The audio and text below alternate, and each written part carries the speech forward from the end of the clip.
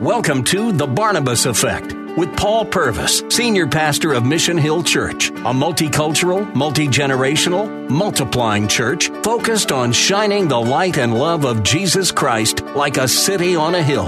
You're invited to visit any of the 3 locations in Temple Terrace and Tampa. For information and locations, visit missionhillchurch.com. Now, with today's message, here's Pastor Paul Purvis. Some of you on your way to church, your spouse turned to you this morning and said, you are full of, and they said something else. Those are not the things we're going to talk about right now. Let me just give you these 5 things that he said. He was full of faith.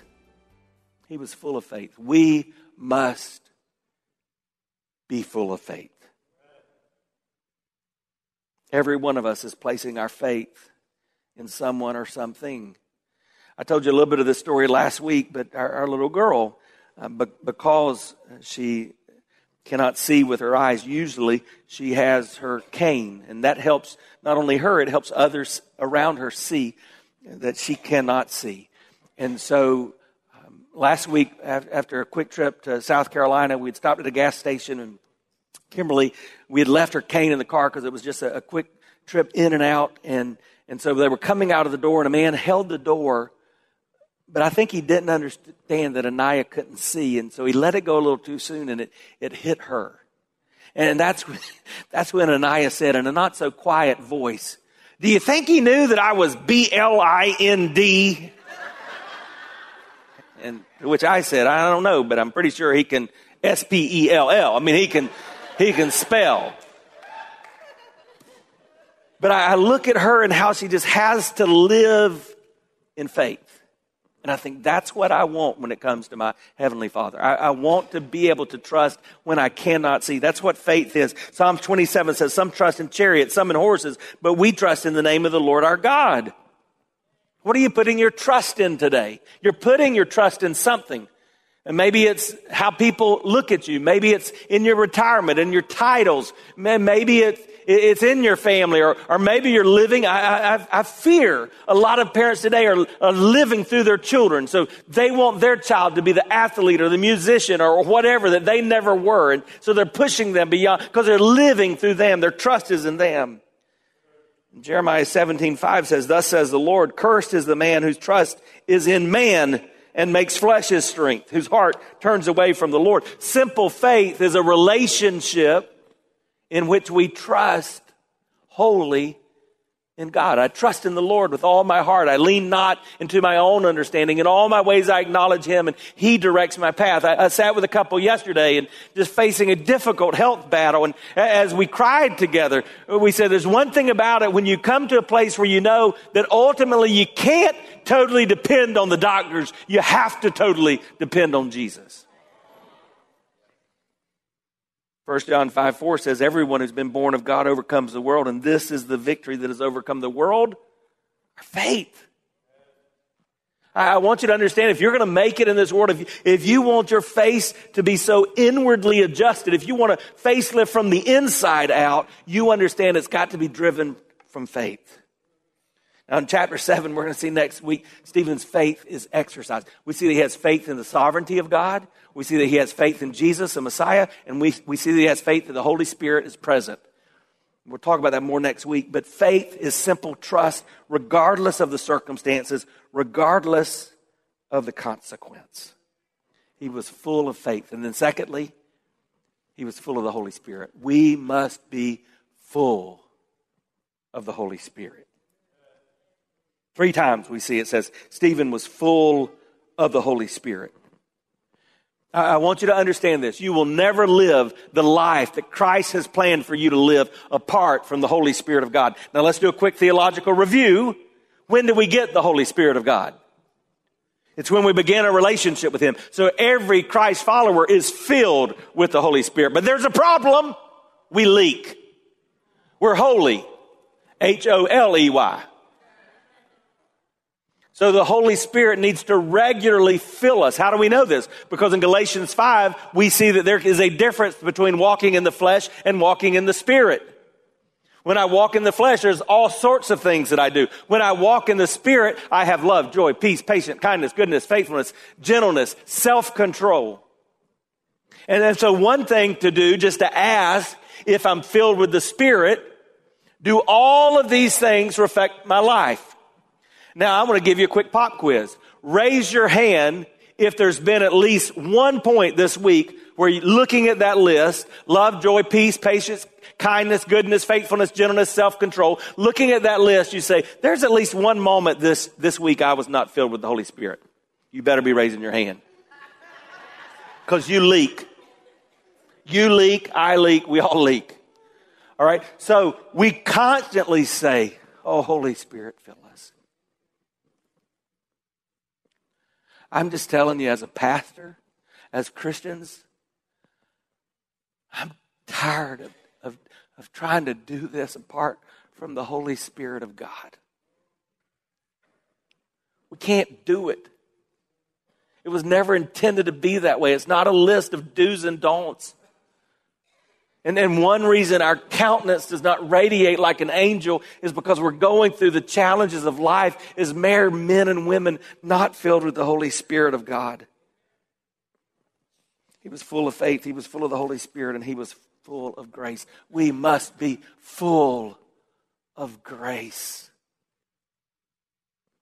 What does it mean to be full of grace? It means that I understand that I am what I am only because of the grace of God. Anytime I am not gracious, there is one culprit, and it is my pride. It's my failure to understand, oh God, were it not for your grace, I could not stand. Because if I live in that understanding and in that confidence, I have no choice but to show grace to others. I'm going to be gracious out of the overflow of God's grace to me. And so Stephen, he was a man, and you're going to see in chapter 7, he's a man's man, as the saying goes. And he's willing to die for his faith. And yet he was known for his grace. Oh, that we as men would be known for our graciousness. Our grace shown toward others. That's why I love to remind you of a phrase that's impacted me for over 20 years. The Christ follower never has the liberty to be unkind.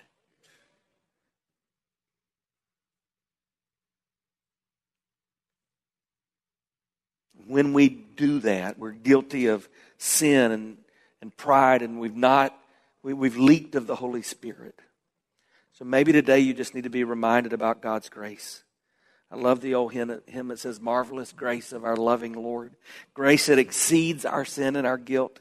Yonder on Calvary's mount outpoured, there where the blood of the Lamb was spilt. Grace, grace, God's grace.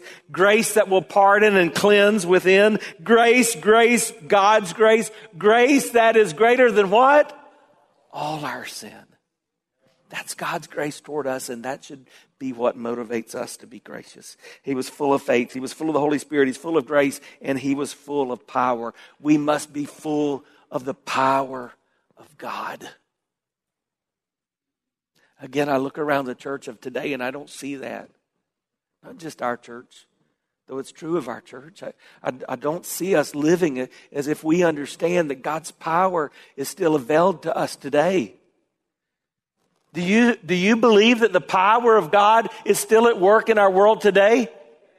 Do you believe what Scripture teaches, that the same power that conquered the grave is available to us?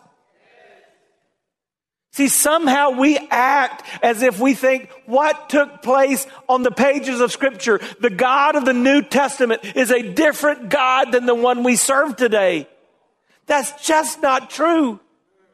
The Jesus of the Bible, the Holy Spirit that we see in the book of Acts, is the same Holy Spirit that empowers and leads and fills us today. And his power should be evidenced in our lives.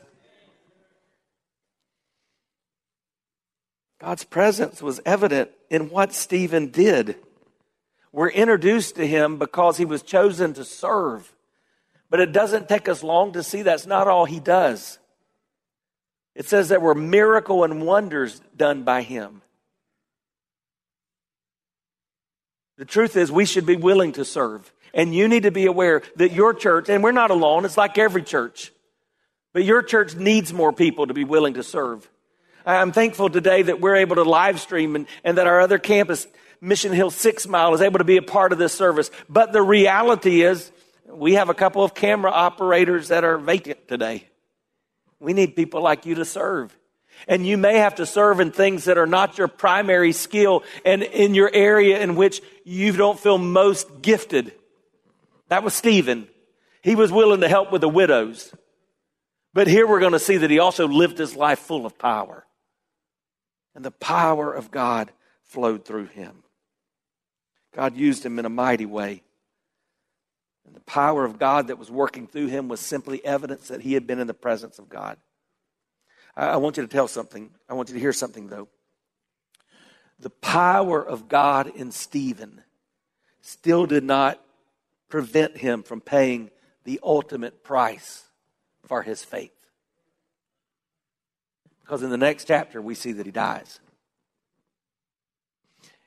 And maybe you need to hear this today, and this is more of an oh me moment than an amen moment. But sometimes God gives us his power that we might trust him through the storm, not so that we might be delivered from the storm.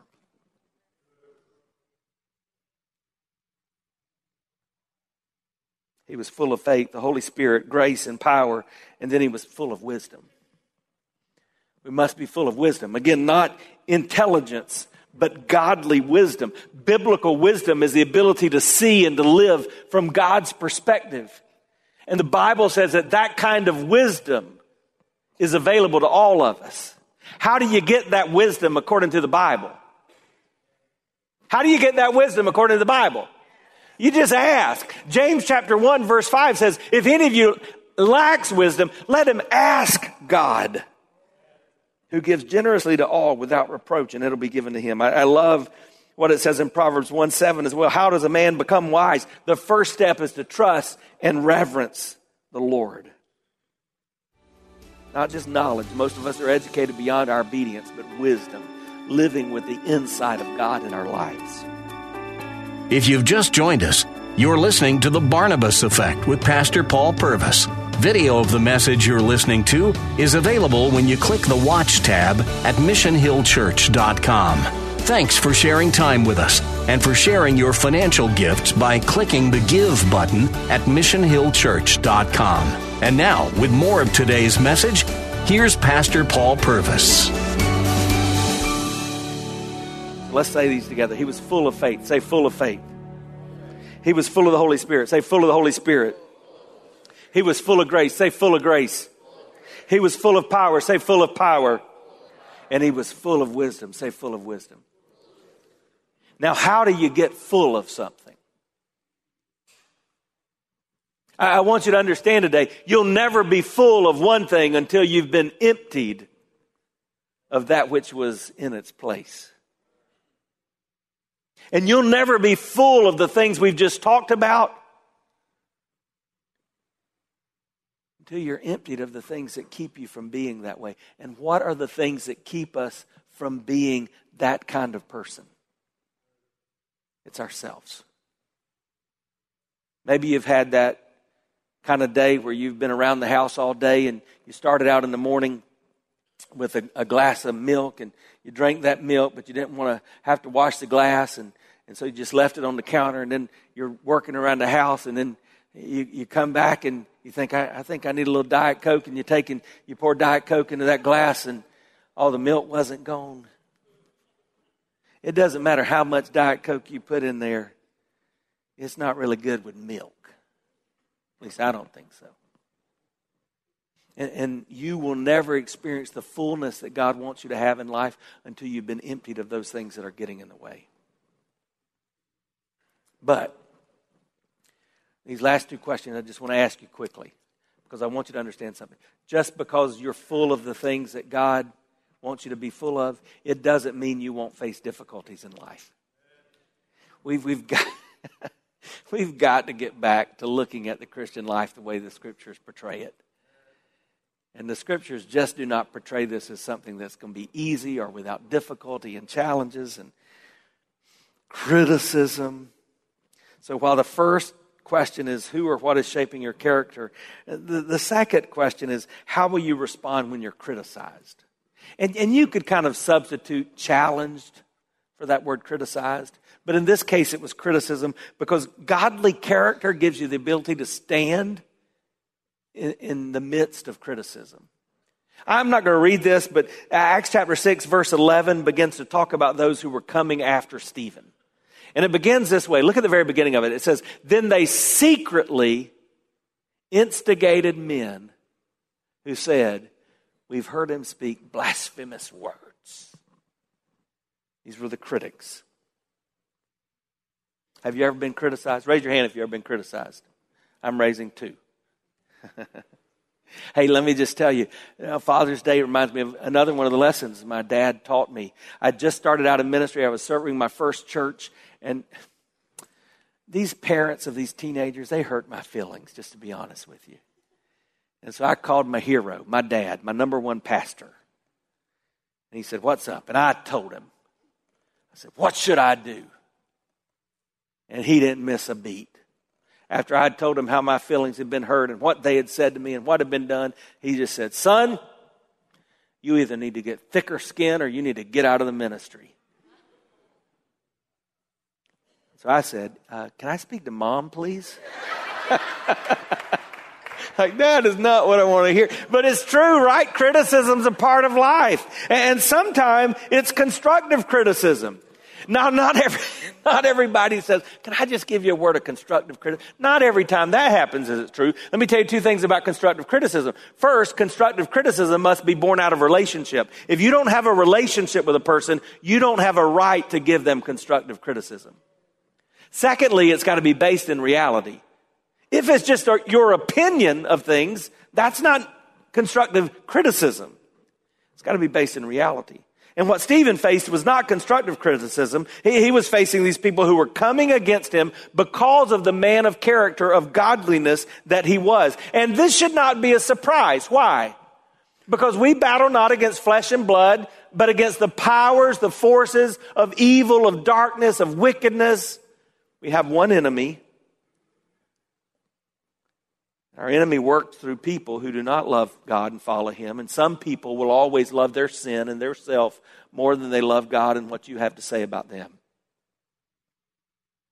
So Stephen faced secretive critics. Have you ever faced those? You walk up to a group and all of a sudden everything gets quiet. Unfortunately, we do that sometime walking around the hall at church, don't we? Secretive critics. Then he faced stubborn critics. In chapter 7 and in verse 51, he calls them stiff-necked people. What does that mean, stiff-necked? Well, if a person's stiff-necked, that means they can't do this. So they're only seeing the direction they're going. They're stubborn. He faced stubborn people. And then he faced the pot stirrers. Because you hear the word I read, they were not only secret, they were instigators. I was reading the Proverbs yesterday. Proverbs 15 says, a soft answer turns away wrath, but a harsh word stirs up anger. A hot-tempered man stirs up strife, it says in Proverbs 15:18. You know people who always stir the pot? They begin conversations, well, have you heard about this? Did you know about that? Well, they came after Stephen in the same way they had come about Jesus. But I want you to understand this. While you will have critics, if you walk with godly character, His power in you will take away the validity of the criticism. In fact, today's Proverbs, I didn't put it in my notes, but today's Proverb, Proverbs 16, says, when you are walking with God, even your enemies begin to find favor with you. Now listen to verse 10, though. They could not withstand the wisdom and the spirit with which he was speaking. So who or what's shaping your character? What are you going to do? How are you going to respond when you're criticized? But the third question is this. What does your countenance say to everyone around you? So that's just what I want us to close with thinking about. What is this? What is it saying to those who are around you? And I'm telling you, some of you love Jesus, but you've let the overwhelming things of life so impact this that you're sending a bad message. And you're hurting the cause. And the people around you are thinking, whatever they've got, I don't want any. What's all over your face? Verse 15 teaches us that godly character is evident in a person's countenance. Do you see that? Gazing at him, all who sat in the council saw his face was like the face of an angel. Why was his face like a face of an angel? Well, how do the faces of angels get the way they are? They're in the presence of God. Do we know anybody else whose face shone like that of an angel? Who? Moses. The Bible tells us in the Old Testament when Moses went up to the mountain and he came down from Mount Sinai with the 2 tablets of the testimony in his hand as he came down from the mountain, he did not know that the skin of his face shone because he had been talking to God. I'm just telling you, when you've been in the presence of God, the people around you should be able to tell. They can tell when we haven't been. The Bible says in 2 Corinthians chapter 3 that is possible for you. I'm not going to read these verses in verses 3, chapter 3, verses 7 through 11, but if you go through that passage, you're going to find out that the glory of God can shine on your face just as it shone on Moses's. So I want you to ask that question today. What is written all over your face? John Maxwell, that leadership guru, says no matter what you think about your attitude, it shows on your face. Or the wisest one who ever lived apart from Jesus said in Proverbs 15:13, a glad heart makes a cheerful countenance, but by sorrow of heart, the spirit is broken.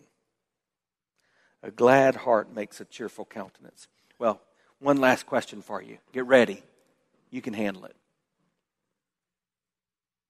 What's the one thing that can give you a glad heart?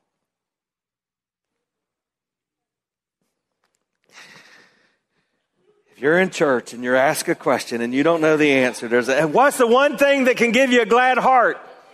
It's Jesus. And I want you to understand today, no matter what you're going through, your job is never going to make your heart glad. No matter how much you get gathered in your bank account or in your retirement account, it's not going to make your heart glad. Whatever relationship you get into, it's not going to make your heart glad. Your child winning another trophy for participation is not going to make your heart glad.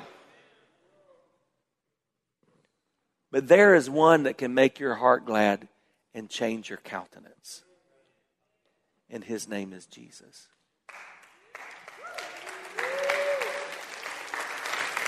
If Jesus has changed your life, tell your face. If he hasn't changed your life, let's invite him to do so today. You've been listening to The Barnabas Effect with Pastor Paul Purvis, an outreach of Mission Hill Church. If you're looking for answers to difficult questions or searching for a church home, you're invited to any of the 3 locations in Temple Terrace and Tampa. Details and directions at missionhillchurch.com. The Barnabas Effect is here to provide listeners like you with biblical truth and spiritual encouragement, but it can't be done without your financial support. Go to missionhillchurch.com and click on the Give tab.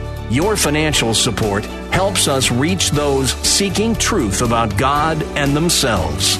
Thank you for giving at missionhillchurch.com. Weekdays at 9 a.m. Be encouraged by The Barnabas Effect with Pastor Paul Purvis on Faith Talk, AM 570 and 910.